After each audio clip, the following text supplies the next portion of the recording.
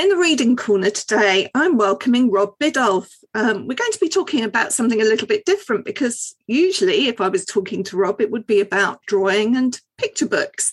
But actually, Rob has now written his first novel and it's called Peanut Jones and the Illustrated City. So, first of all, I have to welcome you into the Reading Corner. Rob, thank you for joining us again. Oh, thanks for having me, Nikki. It's nice. I feel like we're old friends. It's nice to be back. Yeah. So I suppose the first question is an obvious one. And what made you want to venture more substantially into the world of writing? It's kind of crept up on me, I guess. But the thing is, I think something that's common to lots of people like me, I come from an art background. So my career previous to this, I was an art director on newspapers and magazines. And so when it comes to the writing side of this job, I've always had that imposter syndrome. I think this isn't something I'm qualified to do. I shouldn't be doing this. And I think with my picture books, I felt like I sort of hid behind the rhyme in a way because, writing the stories in rhyme, it's like there's a lot of kind of problem solving in there. And I just felt like I could hide behind that. I think even though I quite fancied writing a longer story, that held me back for a little while. And then it happened. I actually wrote the first book of a trilogy. And I wrote the first book 2 years ago, actually. So that's how long it takes, the lead time for these books to kind of come out. And I've had this idea in the back of my mind, which sprung from the Post-it notes that I used to draw for my daughter. For those that don't know, when my youngest daughter started at primary school, she was really nervous about staying for lunch. And so somebody suggested that I draw a little picture on a Post-it note and hide it in her lunchbox to give her a little hello, at lunchtime from me. So I did it on the first day. And then she came home and she loved it. And she said, "What are you going to do for me tomorrow?" So I did one the next day. And then before I knew it, that was it. I was doing one every day. And in fact, I did one every single day for her while she was at primary school. So I think I did over 2,000 of these drawings in the end. And it was it was a really lovely thing. It was a really nice little private sort of channel of communication between me and my daughter. But I thought I'd always had that as kind of the starting point for my story. I sort of thought, well, what if these little drawings that I did for her would come alive in her packed lunchbox and sort of dance around in her packed lunchbox? Or what if I did a picture of an apple and she could pick that apple up and eat it? And then I sort of carried on thinking along those lines and thought, what if I drew a door and she could open the door and go through? What would that be like? And, then I sort of came up with the idea of an entirely illustrated world and yada, yada, yada. And the story, that's how the story kind of came out. So I had a very rough idea of what I wanted to do. And as I say, this sort of window opened up and I thought, right, let's have a go. And it's quite similar to the thought process behind my Draw with Rob videos, actually, because the way that I teach kids how to draw my characters is I break it down into little bite-sized pieces. So, I might show a child a picture of, a steam train or something, and they would look at it and think, there's no way I can ever draw that. But then when you break it down into little digestible bite-sized pieces, by the end of the video, they've drawn this beautiful steam train. So I thought, right, I'm going to take a leaf out of my own book and I'll break this story down into the 3 main acts, and then I broke those down into chapters and sort of did little chapter outlines, and that way each chapter was almost like a little kind of picture book arc. and I that's how I tackled it. I should just say for listeners that the chapters are very short, actually, and hearing you talk about that planning process and almost visualizing them as mini picture books. And you have got such a captivating way of writing, actually. Some of my favourites are with one of the characters. We'll talk about the characters in a moment, but Little Bit. I mean, I just love the way that she talks, that very first speech that she gives. And I'm like, wow, I've known 5-year-olds like that. It's just wonderful. I love it. So... Well, it's interesting you said that about the short chapters, because that was a very deliberate thing, actually, on my part, because I was thinking back to my own childhood and I had a period where I wasn't a big reader. And I think it was because I felt slightly daunted by reading these kind of pages and pages of text. So I really wanted short chapters with sort of slightly cliffhanger-y endings in every single chapter, just to get those pages turning. And that combined with, we should probably say that it's very heavily illustrated too. That's how my brain works. Picture books, the text does one thing and the pictures do another thing. They kind of both tell a story, and I very much conceived this book in the same sort of way, really. Tell us a bit. You've said a bit about the starting point, the post-it notes. What if the drawing came to life? I just want to focus on the first part of the story, which is where you set up the characters, really. And I wonder if you could tell us a little bit about those. It's a lovely cast of characters. I think I knew right from the beginning that I wanted a female protagonist. Maybe, I think because I'm the father of 3 girls, I've sort of been hyper aware that there's not as many female protagonists in children's books as maybe I would like there to be. So I thought, right, it's definitely going to be a girl, and the name Peanut Jones, I've had that for a long time. It's my wife used to call all of my children when they were little Peanut. And then in terms of the others, I think as the story unfolded in my head, I knew I wanted there to be 3 kids who were kind of going to lead us through this world and this adventure. And Rockwell appeared quite early on. Somebody who didn't quite fit in at school either, because I knew she was going to be going to this. It's quite difficult actually to remember the order that everything kind of came in, but I knew she was going to be at a school that she wasn't happy with, and there was going to be another boy at the school who also wasn't particularly happy, but for different reasons. So that's how kind of Rockwell appeared. And then Little Bit was going to be, I think there was a point when Little Bit was going to be a little dog. And then I thought, oh no, I want there to be a third dynamic in this relationship, and a kind of a verbal dynamic. And then I love Little Bit. I think she might be my favorite character because she's a bit like my youngest daughter, who is, I think maybe because she's the youngest, she's always been sort of whip smart with her kind of comebacks in our kind of quite boisterous family dynamic. So I guess the characters are quite kind of believable, and that's because, you sort of write what you know to a certain extent, don't you? And I actually found writing the dialogue came really quite easily, because I just imagined what it would be like if it was me and my wife and my friends and my kids. And then, like I do with my picture books, quite early on, I started drawing the characters. Once I had the characters, I started drawing them, and that really helps me with the writing of them. So, yeah. We should just say that Peanut and Rockwell spend quite a bit of the book, or at least Peanut does, insisting that Rockwell isn't her friend, but we can tell that he is. Yes, yeah. She's determined. She's at this school that she doesn't like. She's been made to go to this school, which is a very kind of STEM-focused school, and she is a very creative little girl. And the school that she was at previously was very nurturing towards her creative needs and her love of the arts and that kind of thing. So she finds herself at this school, which is it's called St. Hubert's School for the, I'm going to get this wrong now, for the Seriously Scientific and Terminally Mathematic, I think it's called. And she finds herself at this school that she hates. And so she's determined to not make any friends there. She doesn't want to get any kind of enjoyment while she's at this school. She's really, really determined about that. So when she meets Rockwell, who also doesn't really seem to have many friends, but is very keen to be, they're paired together in this kind of study buddy scheme. And I think she likes him. She realizes that they're kind of kindred spirits straight away, but she's, as you said, she's very reluctant to kind of admit that. And that set up a nice dynamic at the beginning of the story, I think.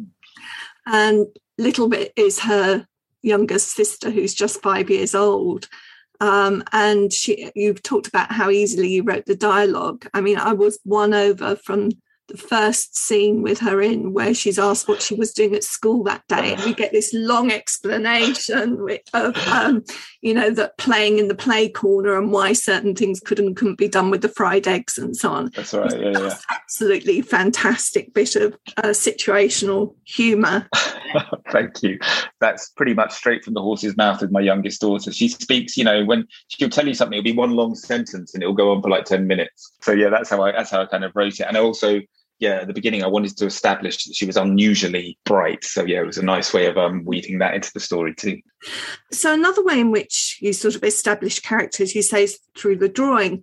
And it's interesting to see characters in their situation. And you've taken some time actually to draw Peanut in her bedroom. It has this wonderful, quirky kind of perspective looking from above at her down on her bed. and yet we can magically see everything that's on the walls because of the quirky perspective that's been put on there. And I was fascinated by, the detail, all of which seemed to be pertinent to her, but also probably was a reflection of you putting in the things that you love, I felt. Maybe you could tell us a bit about what we can see here. Yeah, sure. So, yeah, as you say, it's kind of like a top-down view of her lying on her bed in her bedroom. I'm looking through all these Post-it drawings that her dad, we probably should say at this point, her dad has disappeared a year previous to the story starting. And so she's kind of looking through all the Post-it notes on the bed, and she's got this wooden box full of them, and she's opened that. So we can see all the Post-it notes. We can see, as you said, all the things, the posters on the wall. We've got the Van Gogh wicker chair painting, and we've got Edvard Munch's The Scream is on the wall. We've got a Beatles poster on the wall because Peanut is a big Beatles nut, just like me.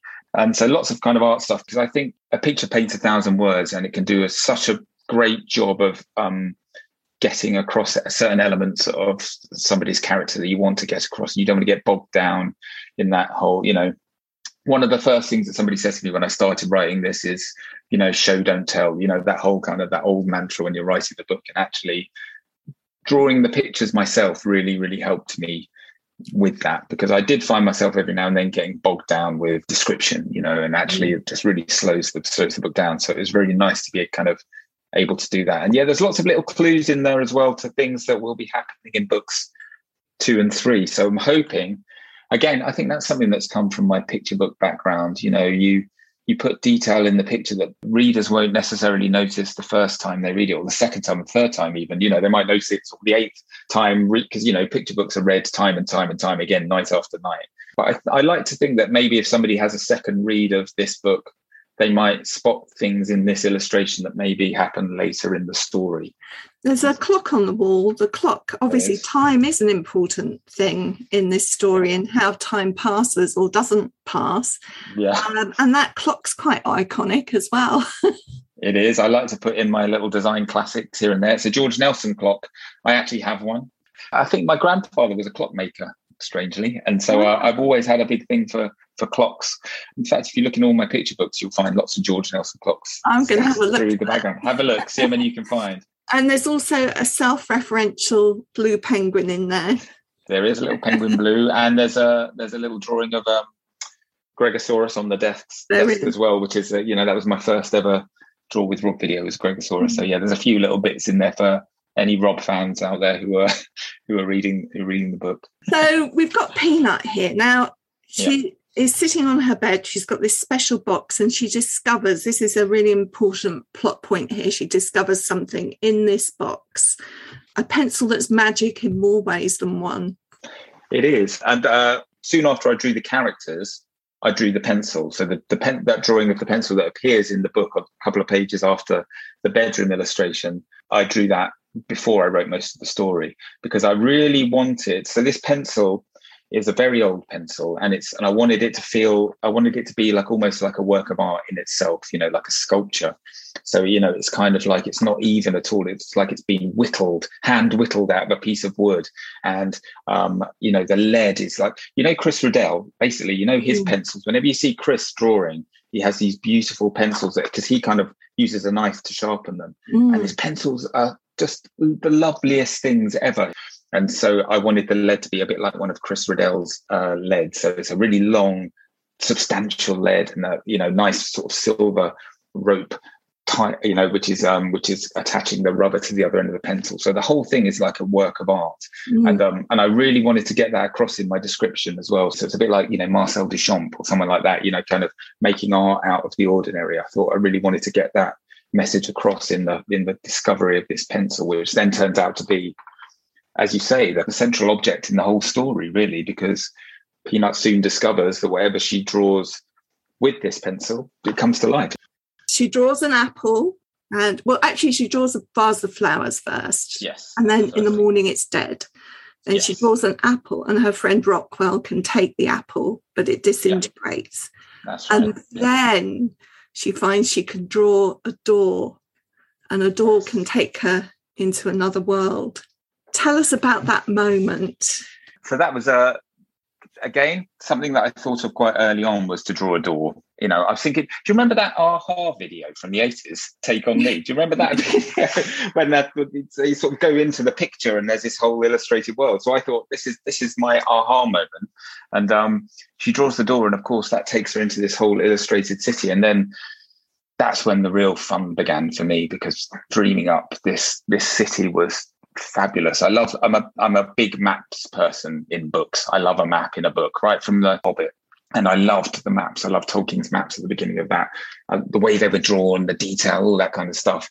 And actually the map played a big part in mapping out the adventure of my story, because that's another thing that I did very early on. I think I wrote the first part of the book up until the point where she goes through the door. And then I spent quite a lot of time drawing this map and working out the different districts in the city. So you have, full disclosure, I planned out all 3 books in this trilogy, and I'm writing the second one now. So I'm getting slightly confused as to what's in book 1 and what's in book 2 at the moment. But I knew early on there were going to be various portals in this city that were going to lead back to places in the real world, because I really like that. I like the idea that children can go to a place in the real world that is linked with this kind of the story in the book, a bit like, you know, Platform 9 3/4 in the Harry Potter books. And so I knew that in my illustrated city there were going to be portals that went to various places in the real world. And at that point I thought, well, these portals, lots of them need to be in art galleries, you know. So there could be a portal from the Museum of Modern Art in New York, or from somewhere in Amsterdam, you know, which would lead to a bit of a kind of Van Gogh themed, you know, land, that kind of thing. And that led me to think, right, there can be lots of districts in the city that are named, maybe they're named after artists who in my story might have visited the city.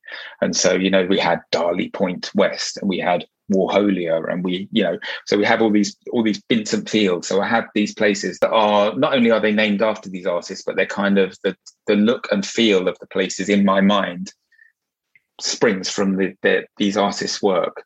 And so it's very quickly, it was one of those things, the ideas sort of came tumbling out one after the other like that.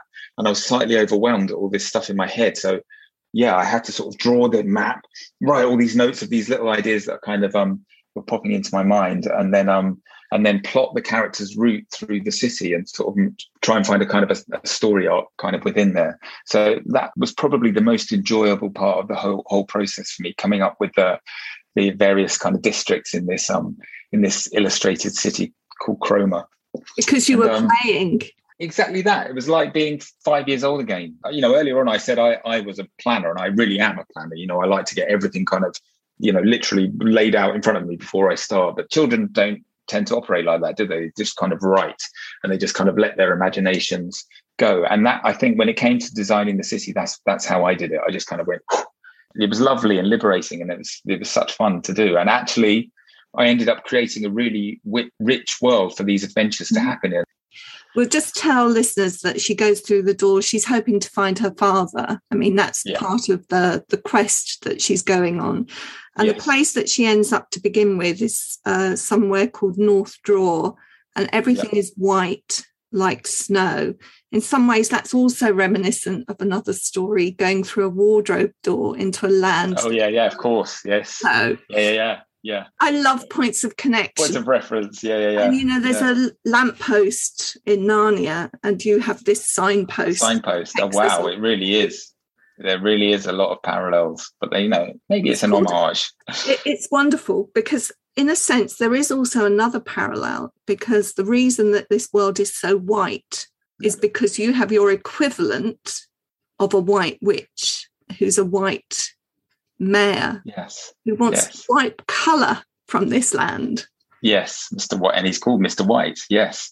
So this city is a circle, and all the districts are kind of like segments of this circle, and they lead to this centre point. And at the centre of this city, well, there's two things at the centre. There's a huge white spire that's kind of 500 meters tall, this tower, perfectly white, with kind of these windows that spiral around it. But around that tower, there is something called the Rainbow Lake, which is, as you would imagine, is a lake full of rainbow coloured water. So like if you imagine a multicolored running track running around this lake. And I quite early on, after I'd had the idea of like all these, you know, maybe the great artists of the past had somehow found their way to Cromer, and they had all, I thought, right, what would be great is if they had all swum in the Rainbow Lake, and the Rainbow Lake somehow imbued this amazing creativity upon these people, so that when they went back to the real world, they were able to create these amazing works of art that we all know and love. And so again, I really like that mixing of reality and actual history with this kind of fantasy world I created. And I really like the metaphor of swimming in the Rainbow Lake. Or he's had a swim in the Rainbow Lake today. They write, and it just kind of seemed to work. And then I thought, right, so we needed a baddie in this story. And what would the baddie's motivation be? Well, to destroy the world of all its creativity, of course. And the physical manifestation of that was taking this amazing, artistic, beautiful, colourful city and whitewashing it.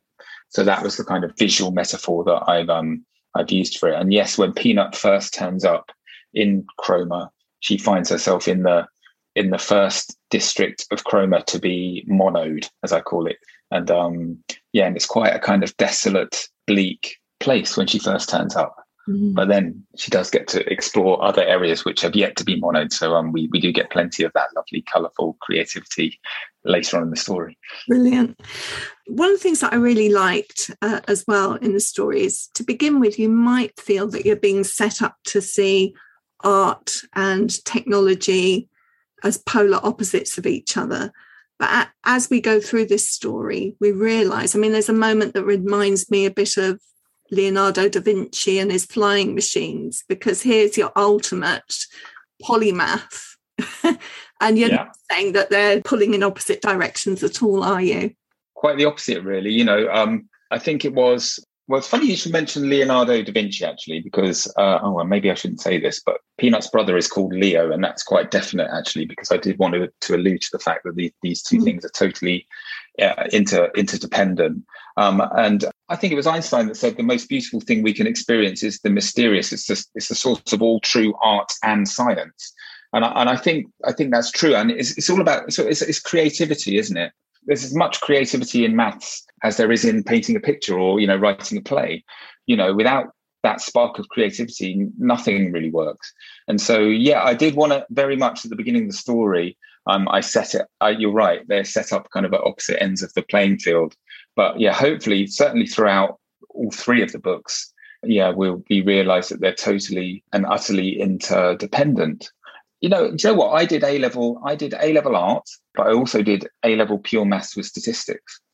And so in my previous job, especially, which was I was an art director on the Observer newspaper and loads of magazines, I would say that the maths element was essential when you're designing things, just in terms of proportion and, there's so many times I fell back on my maths knowledge. And I think that's the thing I kind of wanted to get across, especially in the middle of all this kind of STEM versus the arts debate that's kind of going on at the moment from both sides, really. They're totally interdependent. Leo, you've already mentioned, he's into something called theoretical maths. Yeah. Coming up with the right questions, not just finding the answers. Do you know what? When I did A-level maths, that was a major part of it, because up until then, GCSE maths I found quite easy, really, because you just have to find this one answer and you either got it or you made a mistake somewhere earlier on and you didn't get it. But A-level maths, and I can't even imagine what it's like to do kind of further maths or degree level maths, but A-level maths, so much of it is theoretical, proving or disproving hypotheses and having an answer and coming up with a question. It's quite mind-bending, but so that's why I wanted Leo to have that background. So my question is whether Leo might feature a little bit more in books 2 and 3. That would be telling, wouldn't it? But yes. Leo has got quite a major part to play in the story eventually. I will say that much to you. Okay. I won't push any further on that. No. I'll tell you what, it's such an enjoyable read, and it's one where you actually learn quite a lot about all sorts of things, about maths, about science, and about art, but you're not really aware of it because you're so absorbed in the quest and, getting rid of the villains and hoping that Peanut's going to find her father. And that's what drives you. It's such a great read, and I really enjoyed it. Thank you so much, Rob. Oh, my pleasure. And thank you so much for your lovely, kind words. And thanks so much for having me again on the podcast. In the Reading Corner is presented by Nikki Gamble and produced by Alison Hughes. If you have enjoyed this podcast, please do leave a review for us. To find out about other projects, including an Audience With events and the Exploring Children's Literature Summer School, visit www.exploringchildren'sliterature.uk. Join us again soon in the Reading Corner on your favourite podcast platform.